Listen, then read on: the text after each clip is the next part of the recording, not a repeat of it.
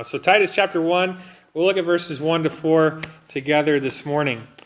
I was talking to my mom a couple weeks back, and she just recently switched from her job as an ER nurse to some kind of management role within the hospital. I don't fully understand what she's doing. I'm not sure she fully understands what she's doing yet, but she's nevertheless quite excited about her new job. But the transition and training period has been somewhat intense, and at the moment she's just kind of trying to figure out what exactly she's supposed to do and get her bearings and figure out how to succeed in her new role. Have you ever started a task or a job without fully understanding what role you play, or where your role fits in with all the other roles and the bigger picture, or not understanding what exactly you're supposed to be doing, or what success looks like, or how to measure it, or how to be effective? Not knowing the answers to those questions can be frustrating. Christians have been tasked with the ministry of the gospel. You might say that you are a gospel minister. That's your job, we might say. In fact, in many ways, it's the primary reason that God left you here on earth, and by doing that, you bring glory to God as you serve as a gospel minister.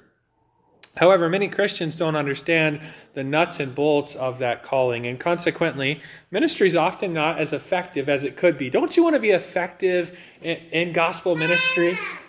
How do we do that? In our text today, Paul reminds a man by the name of Titus of the nuts and bolts of ministry so that Titus can be effective as he labors for the Lord. And Paul helps Titus along actually by explaining to Titus his own role as a minister. Paul's going to talk about himself and his own calling as a minister of the gospel, because as Paul talks about his own role, he's really talking about a role that Titus shared as well, and that in many ways you and I share too. Titus, if you don't know much about this little book, Titus was a Gentile convert. When I say Gentile, that would be basically the Bible talks about Jews and Gentiles. If you're not a Jew, you're a Gentile. Titus was a Gentile convert who trusted Christ and then served and traveled with the Apostle Paul.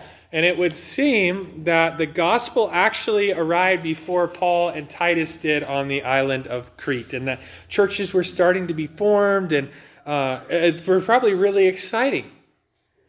But at that time, those churches seemed to lack leadership, and they were apparently very susceptible to false teaching. But an awesome situation going on in Crete where you probably have a lot of new believers, and these churches are getting off the ground, and there's probably a lot of life. Maybe at the same time, not a whole lot of spiritual maturity yet.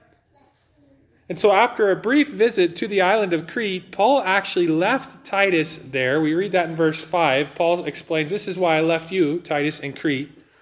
Paul leaves him there to continue ministering. So Titus, as this letter is written, is about to embark on a brand new phase of ministry. And as I mentioned, it's exciting. But at the same time, it's going to have some challenges. And so Paul writes back to Titus to help him along.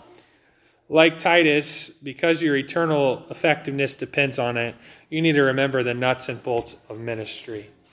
So let's look at this text. I want to read Titus 1, 1 to 4. Paul, a servant of God and an apostle of Jesus Christ, for the sake of the faith of God's elect and their knowledge of the truth which accords with or leads to godliness, in hope of eternal life, which God, who never lies, promised before the ages began, and at the proper time manifested in his word through the preaching with which I have been entrusted by the command of God our Savior. To Titus, my true child in a common faith, grace and peace from God the Father and Christ Jesus our Lord.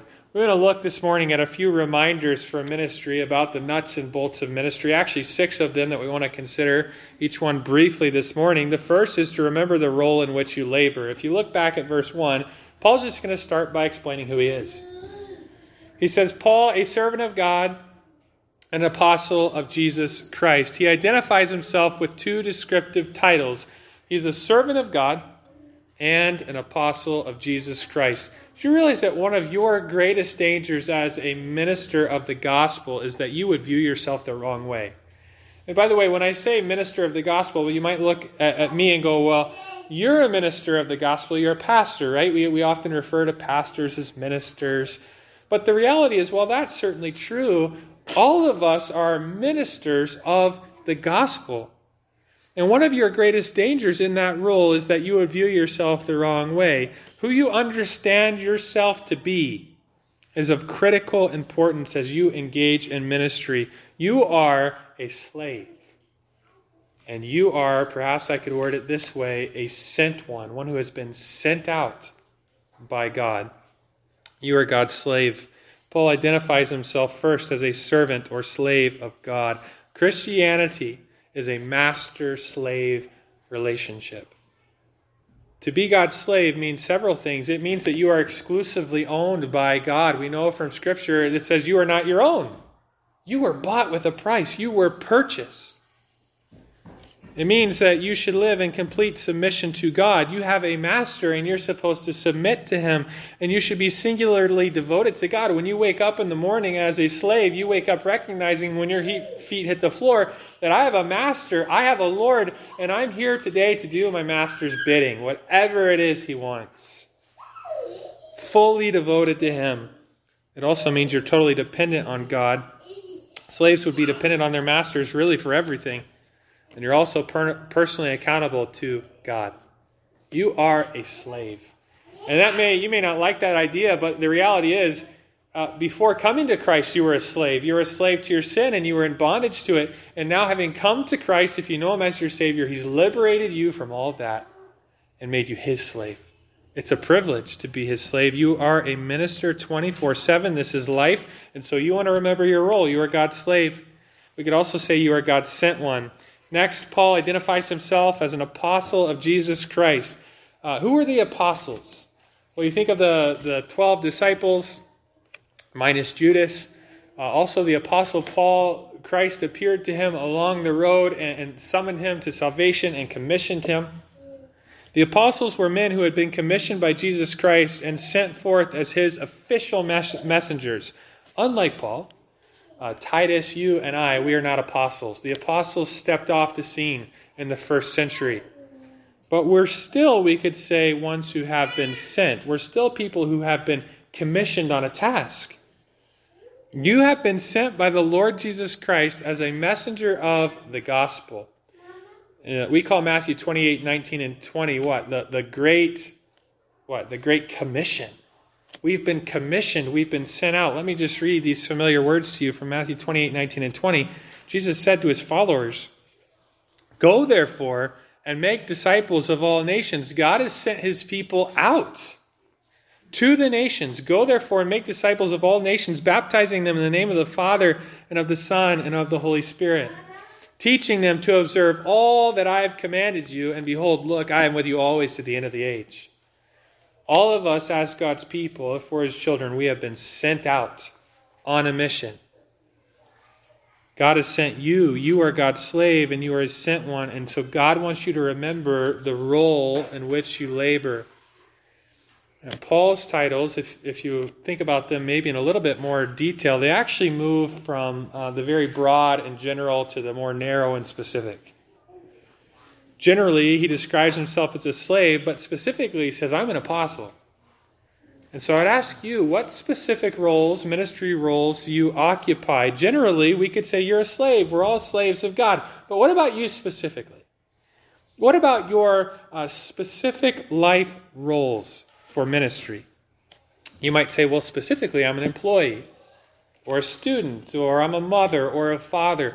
All of us could look at our lives and we all occupy probably a couple major roles. And every role that God has given you is a gospel ministry role. And I think God wants us to realize that wherever God puts me, no matter what I'm doing, it's all a gospel ministry role.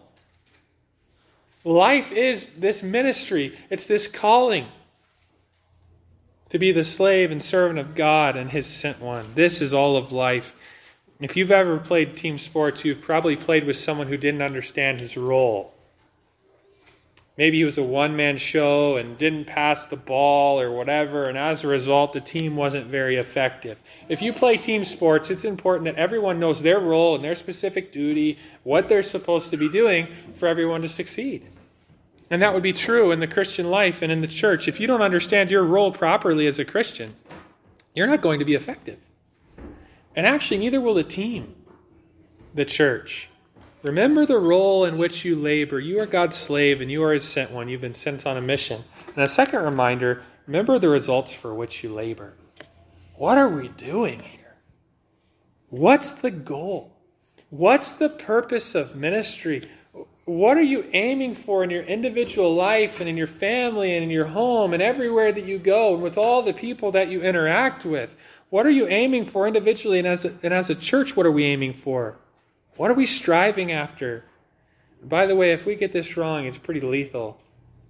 Your goal is to see people come to faith in Jesus Christ and then grow in their knowledge of the truth so that what's produced and what's cultivated at the end of the day is godliness, a person who starts to look more and more like Jesus Christ.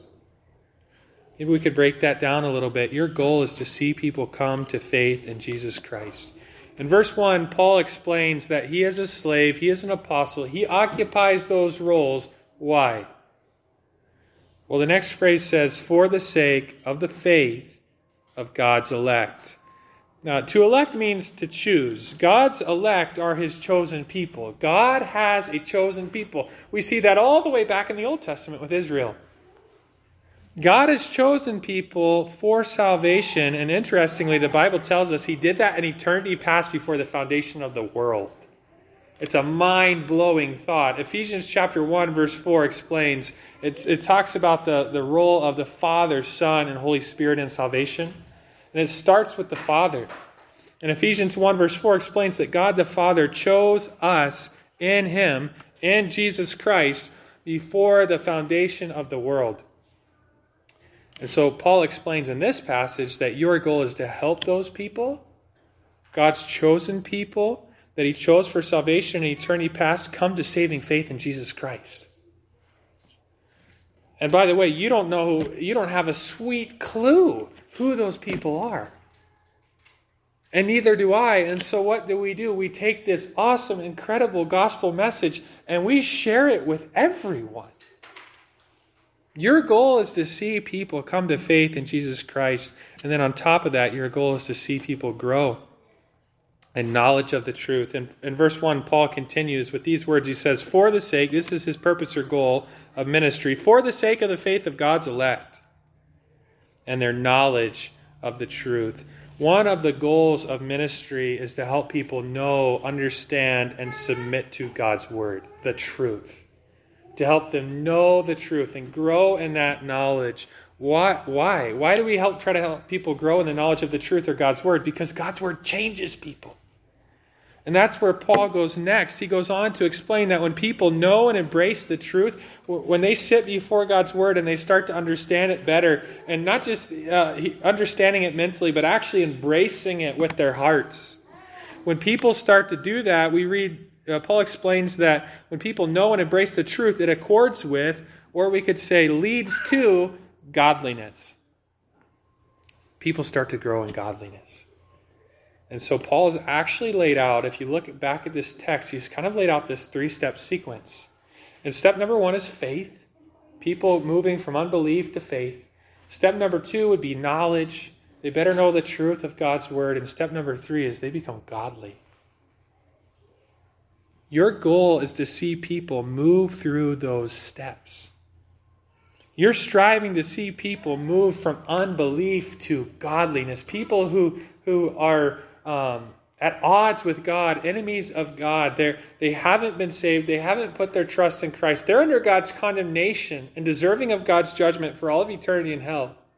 Your goal is to share the good news with them so they move from unbelief to faith, and then from faith to knowledge, and from knowledge to godliness. That's our mission. How do you do that? How do you succeed in that mission? What has God given you to actually make this happen? How do you do that? And for Titus, how would he do it on the island of Crete? Well, Paul's going to explain some of those sorts of things later in this letter, but 2 big things emerge in the chapters that come. And Paul mentions to Titus again and again and again. He says, Titus, teach sound doctrine. Teach healthy doctrine. These people on the island of Crete, maybe some have been saved for a while, perhaps many of them are brand new believers, they're excited, but their spiritual depth is pretty minimal. What do you need to do? Teach them healthy doctrine. Teach them this book. And the second big thing I think that he says to Titus that comes out again and again, he keeps telling Titus, be an example of godliness yourself. Show yourself a pattern of good works. And so Titus, he has this truth, he has this knowledge. Now Titus, teach people this and actually live it out. Demonstrate it in your life. If you want to help people grow in the knowledge of the truth, you have to know and be growing in the truth yourself. It's hard for you to guide or show someone to a place where you haven't gone yourself. Can you imagine trying to give directions for someone to get somewhere in a country you've never been? And you're like, yeah, I think you go this way and it's over there somewhere. But if you've actually been there yourself, yeah, go down this road, turn right here at this landmark, and then go down at 6 kilometers and turn left over here, and there's this big landmark over here, and then you're there. Well, you've been there. If you're not growing in your knowledge of the truth and you're not growing in godliness, you're probably not going to help others do that. By the way, the theme of Titus is already starting to emerge in the opening verses of this letter. Titus is all about living lives that are different from the world because they have been transformed by the gospel. People go from unbelief, knowledge of the truth, to godliness. There's this transformation that's occurring. In other words, the gospel changes the way that we live. And in fact, I think we could say, Paul's not offering Titus a bunch of illustrations here. He's just telling Titus who he is as a minister of the gospel, who Paul is as a minister of the gospel. And I think what's actually going on is Titus is exhibit A of what Paul's talking about. Paul is teaching Titus principles, but the great effect probably lied in the fact that Titus had seen those principles at play in the life of the Apostle Paul, and Titus himself is the result of Paul living by them. Titus was the fruit of Paul laboring to see people come to faith and grow. It's amazing. In fact, in this verse 4, he says, to Titus, my true child. And what seems to be implied there is when he's calling him his spiritual child, it's very likely that Titus came to faith under Paul's ministry.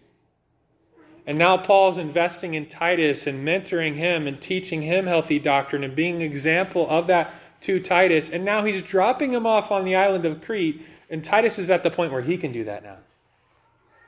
Titus doesn't need an illustration of this. Titus is the illustration. Paul is the illustration. And that's how it should be in the church. These relationships that end up being much like what we see with Paul and Titus. Remember the results for which you labor. Your goal is to see people come to faith in Christ and then grow in the knowledge of the truth. A third reminder, remember the people for whom you labor. They are a very, very special people. The fact they're God's chosen people. Think about how much God loved Israel in the Old Testament and his people in the New Testament. You labor, Paul explains who he labors for. Paul says, I labor for the sake of the faith of who? God's elect. And you labor for those same people. You labor for God's chosen people. Those, when we talk about God's chosen people, we could talk on both sides of the coin. You labor for those who have not yet come to repentance and faith. And you also labor for those who already have. Ministry is about people and relationships. We talk about the goal being people coming to faith in Christ and knowing the truth, but we could kind of summarize that in one word. What's the goal of ministry? It's people. If your Christian life doesn't involve people and being spiritually related to people, there's something wrong. If your Christian life doesn't involve sharing the gospel with other people and striving to help other people grow, then listen, what that means is you are failing the mission. Period. There's no way to escape it. If you think of your Christian life as just you and God, or I show up at church and I hear this, I hear that, I go out, you do not understand this mission. It's all about people. And then coming to faith in Jesus Christ and then growing and developing to look more like Jesus. Your mission is about names and faces. And by the way, we are not just talking about any people. We are talking about people who were not purchased or ransomed with the perishable things such as silver and gold, but with the precious blood of Jesus Christ like that of a lamb without blemish or spot. We are talking about a people who God sent Jesus Christ to die for and shed his blood for. Do you know what's really hard about the mission? I mean, maybe you're tracking with Paul here and you go, you know what? Okay, I'm a slave of God and I've been sent by God on this mission so that people could come to faith in Christ and grow in their knowledge of the truth and become godly. I'm right there with you and I want to do that, and you start trying and you start living on this mission. What's really hard about the mission? Well, it's people. But don't forget, we're talking about people for which Jesus shed his blood and died, and people that Jesus said that the work that I began in you, I'm going to bring that to completion. And we tend to look at the people and we see, yeah, the work's been begun, but it's really far from being finished. And that person's driving me nuts. And I just wish this, that, and the other, or whatever the case may be. And God says, that work I started, I'm going to bring it all the way to completion. These are my people. This ministry to God's people, then, is a great, great privilege. You read through the Old Testament. I don't know if you ever read through just in your personal reading, and you're in the Pentateuch, the first 5 chapters, and you're like, why are there all these chapters and verses on the priesthood and what they were doing and what they were wearing? For example, Exodus 28, you have a whole chapter that describes the garments of the Old Testament priests. I mean, you may read through them and be like, okay, so he wore this, he wore that. I don't know, that's nice. Sure, it looked great. Why did God give us that stuff? When the high priest entered the holy place on behalf of the people, he entered there in all this special garb. And one of the things that he was wearing was this breast piece. And that part of his garment actually had 12 stones in rows. Right on his chest. And they were actually jewels. You have diamonds and sapphires and other gems that he's wearing right there on his heart. And each one of those stones actually had a name engraved on it. 12 stones, 12 names, each of the tribes of Israel. And it's interesting, by the time we get to the New Testament, we're told that this whole priesthood business, it was all portraying and picturing something that was to come. And you get to the book of Hebrews, and we learn about the final perfect high priest, and who is he? None other than Jesus Christ. And when the Old Testament priest entered the holy place, he went there with a people on his heart. He went there representing a people. He carried and represented God's chosen people on his heart. The writer of Hebrews tells us that Jesus Christ is the final perfect priest and that he has entered the Holy of Holies. He's entered the holy place, and he too, like the Old Testament priests, has a chosen special people that he carries on his heart. And if those people, those chosen people, are special to Jesus, then they should be special to you. And they should be special to me. And so we're reminded here to think about and remember the people for whom you labor. God left you here on earth and put you on this mission to benefit the people of God. The people engraved on the heart of Jesus Christ. And at some point it comes down to this. Are the people who are important to Jesus important to you? Are the people that rest and sit on the heart of Jesus, are those people, do they rest and sit on your heart? And do you care about them? Jesus shed his blood and died for them.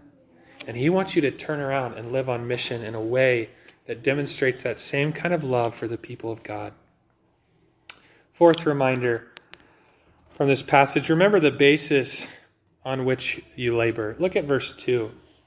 Paul explains, here's my role and here's my purpose. And then he explains that all of this happens, verse 2, in hope of eternal life, which God, who never lies, promised before the ages began. You labor in hope of eternal life. This is the basis for all of your labors in ministry. Why do you labor? Why would you try to do these things? You labor because God promised something.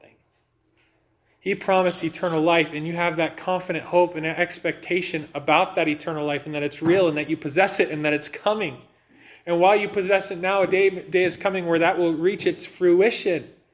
And you will enjoy that eternal life in its fullness. And on the flip side of that, there are people who will literally experience the exact opposite of that. Eternal condemnation and destruction. Why do you labor? You labor because God promised eternal life. Behind your labors is the hope or we might say confident expectation of God's promise of eternal life. One writer said of Paul that central within his role, the raison d'etre of his ministry is the hope of eternal life. That's what's driving him. God promised it. And by the way, something that might just encourage your own heart as a Christian, that promise of eternal life, which God made, as we'll see, in eternity past, and has made known in his word through the gospel, that's been promised by God. And then we're told that he doesn't lie.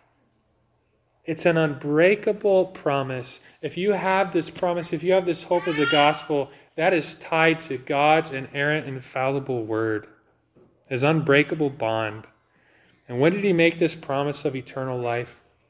Well, we get the idea from this text that he made it in eternity past, before people like you and I ever existed. That he made this promise before there were any people to make it to.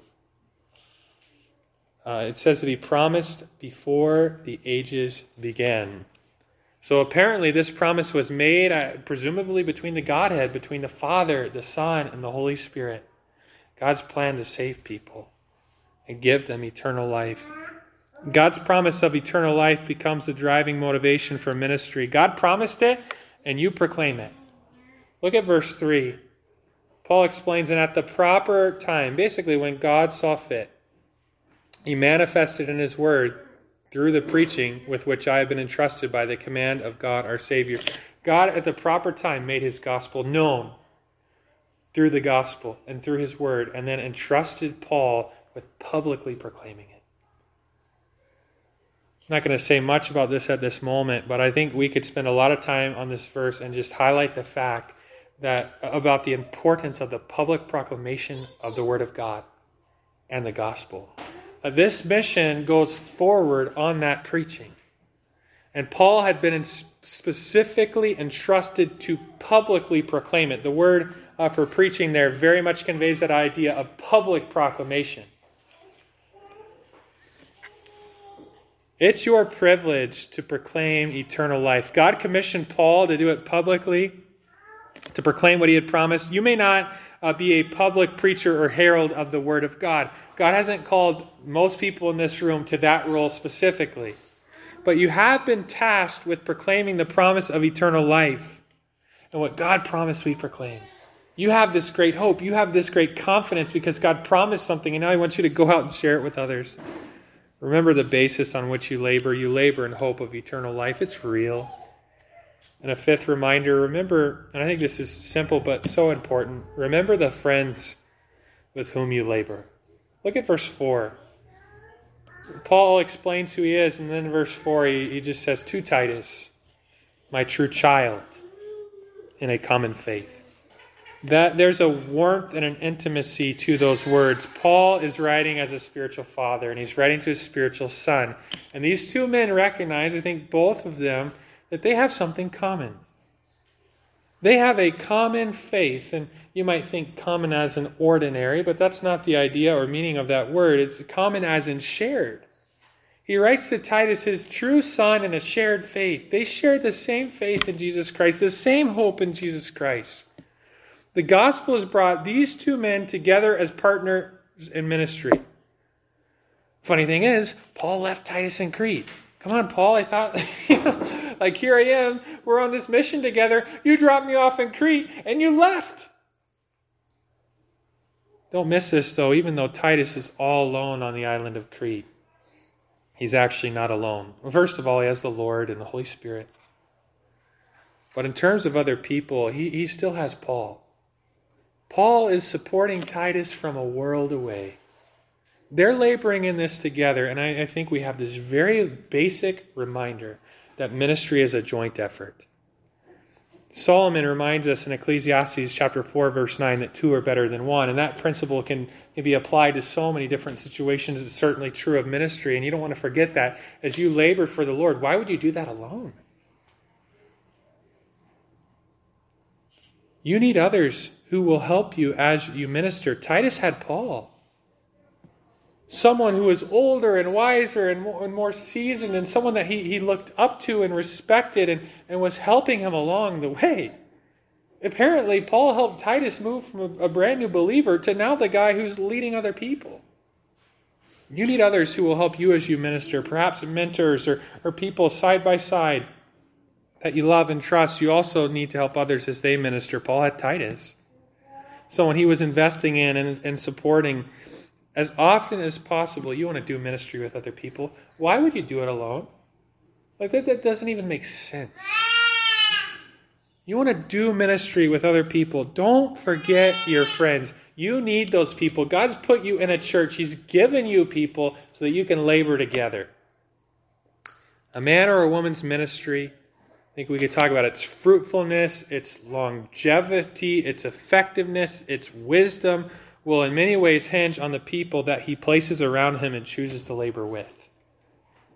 When the going gets tough or wisdom is especially lacking, it's those other people around you that are there to support and help you. In the 1950s, an iconic figure emerged on television, the Lone Ranger. He fought outlaws in the Old West and all the rest of that stuff. It was great, right? Well, yeah, but if that title describes you in your Christian life and your ministry endeavors, that's not good. And sadly, for many of God's people, it does describe them. They're kind of going at it alone, or they're pretty isolated, and that's not what God wants. You were never meant to be the Lone Ranger in the Christian life and in ministry. Remember the friends with whom you labor, and work hard to strengthen those bonds and to maintain them and to build them, because they're priceless. You need them. And a sixth and final reminder, remember the resources by which you labor. When you live on mission and you strive to devote yourself to the ministry that God has called you to, it's not very long before you realize, whoa, I am in way over my head. And if you never really fully engage, maybe you never feel that way. But if you're actually saying, okay, yeah, I'm a slave and I'm a servant of God and I'm here on a mission and here is what that mission is and I'm here to help people come to faith and then I want to invest in people, help them grow. You start really going at that, it's not long before you're like, oh boy, what have I got myself into? And you feel like perhaps I don't have the answers. I don't know what to do right now or in this situation, or I feel overwhelmed, or you start to grow tired, weary, and depleted. You could feel that way physically, that you're just running out of juice, but you could also feel tired, weary, and depleted spiritually, mentally, emotionally. You could end up feeling depressed, anxious, and stressed. I think what happens is when you start to grasp the magnitude of this ministry, you realize that there are no greater stakes than in what's going on right here. You may look at your job and go, the stakes are high here, and just the ins and outs and all of that, and the financials, whatever the case may be. But you start really getting into the ministry, you realize these are people's souls, and their eternal destinies, and their families, and all the rest. And you realize there's a lot on the line here. And with that comes a weight and perhaps anxiety and stress. Or you also, as you engage in that, you may get hurt by the very people that you care about and that you've invested in. Or you may watch people you've invested in turn around and go the other way. Or you may feel like someone stabs you in the back and people hurt you. Our great calling to ministry has highs unlike anything else. Because remember, there's nothing on the line like there is in ministry. What a privilege when you're sharing the gospel with someone or someone else in churches and that person comes to faith in Christ. We all celebrate that. We rejoice in that. Or when you're investing in someone spiritually and you're watching them grow in the knowledge of truth and you're seeing godliness start to be cultivated like a plant growing and the fruits showing up on that plant. That's exciting. Our great calling to ministry has highs unlike anything else, but it also has challenges and low points unlike anything else. Titus has a glorious task in front of him. He's the guy that gets to go to Crete. But it's not necessarily going to be an easy task. Maybe there's lots of new believers, churches are getting started, but those churches could be in a complete and total state of disarray. We gather that there's lots of false teachers on the island and people are kind of falling prey to them. That's probably creating strife and conflict and tension within the church. Knowing what lies ahead of Titus, Paul's simple greeting in verse 4 is loaded with significance. And Paul has greetings like this in almost all of his letters, but I think we should think about it in the context of Paul writing to Titus as he embarks on his task.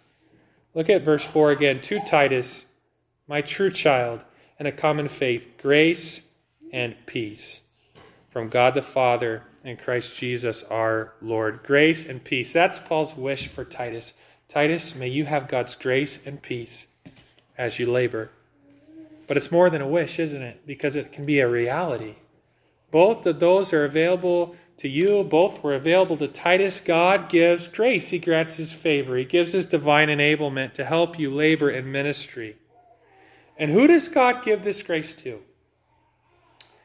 Well, we know elsewhere from Scripture that he gives it to the humble, those who know they need it, and those who go seeking for it.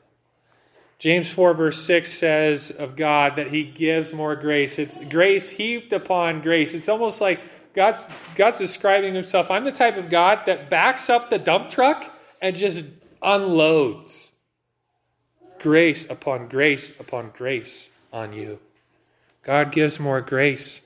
James 4 verse 6 says, therefore it says, God opposes the proud, but gives grace to the humble. Where your road ends is where the road of grace begins. When you realize, I don't have what I need, I'm at the end of myself, God's grace is there. And it's those people to whom God gives it. And God also gives peace. Ministry can be tumultuous and stressful, can't it? And I'm not just talking about pastoral ministry. I'm talking about your ministry. Here at Beaumont Baptist Church with the people you know and love, right in your home with your family. It can be tumultuous and stressful. The people and situations of ministry will weigh on your heart, perhaps keeping you up at night and waking you before your alarm goes off. And your heart very well might become heavy and burdened with people. People you love, people you care about, people who you want to know God and walk with him and look like Jesus. And God has a special gift for you. 2 special gifts based on this text, grace and peace. He can give you the tranquility of soul and quietness of soul you need when ministry is tough. And when things haven't quite gone right, or there are dangers and troubles and discouraging things on the horizon, God can put your soul at peace and keep you steadily resolved to just press forward. And so we go to the Lord and we say, God, would you give me that grace? Would you give me that peace? Give your burdens to the Lord and let him do the heavy lifting. Have you ever showed up for something and then you realize you left what you needed at home? Such a frustrating experience. I hate it when I do that, and I do it often.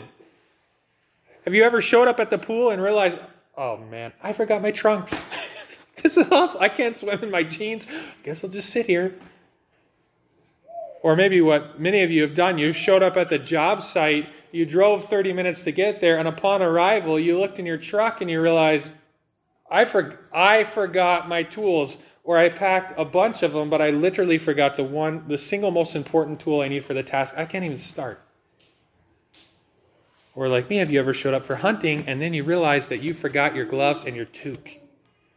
A couple years ago, I drove 3 hours up north to go hunting in the middle of November. It was like minus 25 out. Packed all sorts of gear, all sorts of clothes. Get there to where we're at. We're supposed to hunt the next morning. I start getting it out. Where are my gloves? Where's my toque? I'm going to freeze.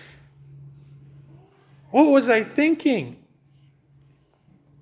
And then you go, oh wait, I was not thinking. You know, you can walk out the door for ministry and you can leave the most important things behind. When you walk out the door for ministry, don't leave what you need behind. God has given you some precious and priceless resources there. His grace and his peace, his help and his peace. And you want to be the type of person that's constantly, God, thank you. I need those. Thank you. Can I have that? Because he's a God who gives those things. Remember the resources by which you labor. And if you're going to labor, look to God for those resources. Your eternal effectiveness depends on you understanding these nuts and bolts and making them the reality in which you minister. Would you bow with me as we conclude this morning?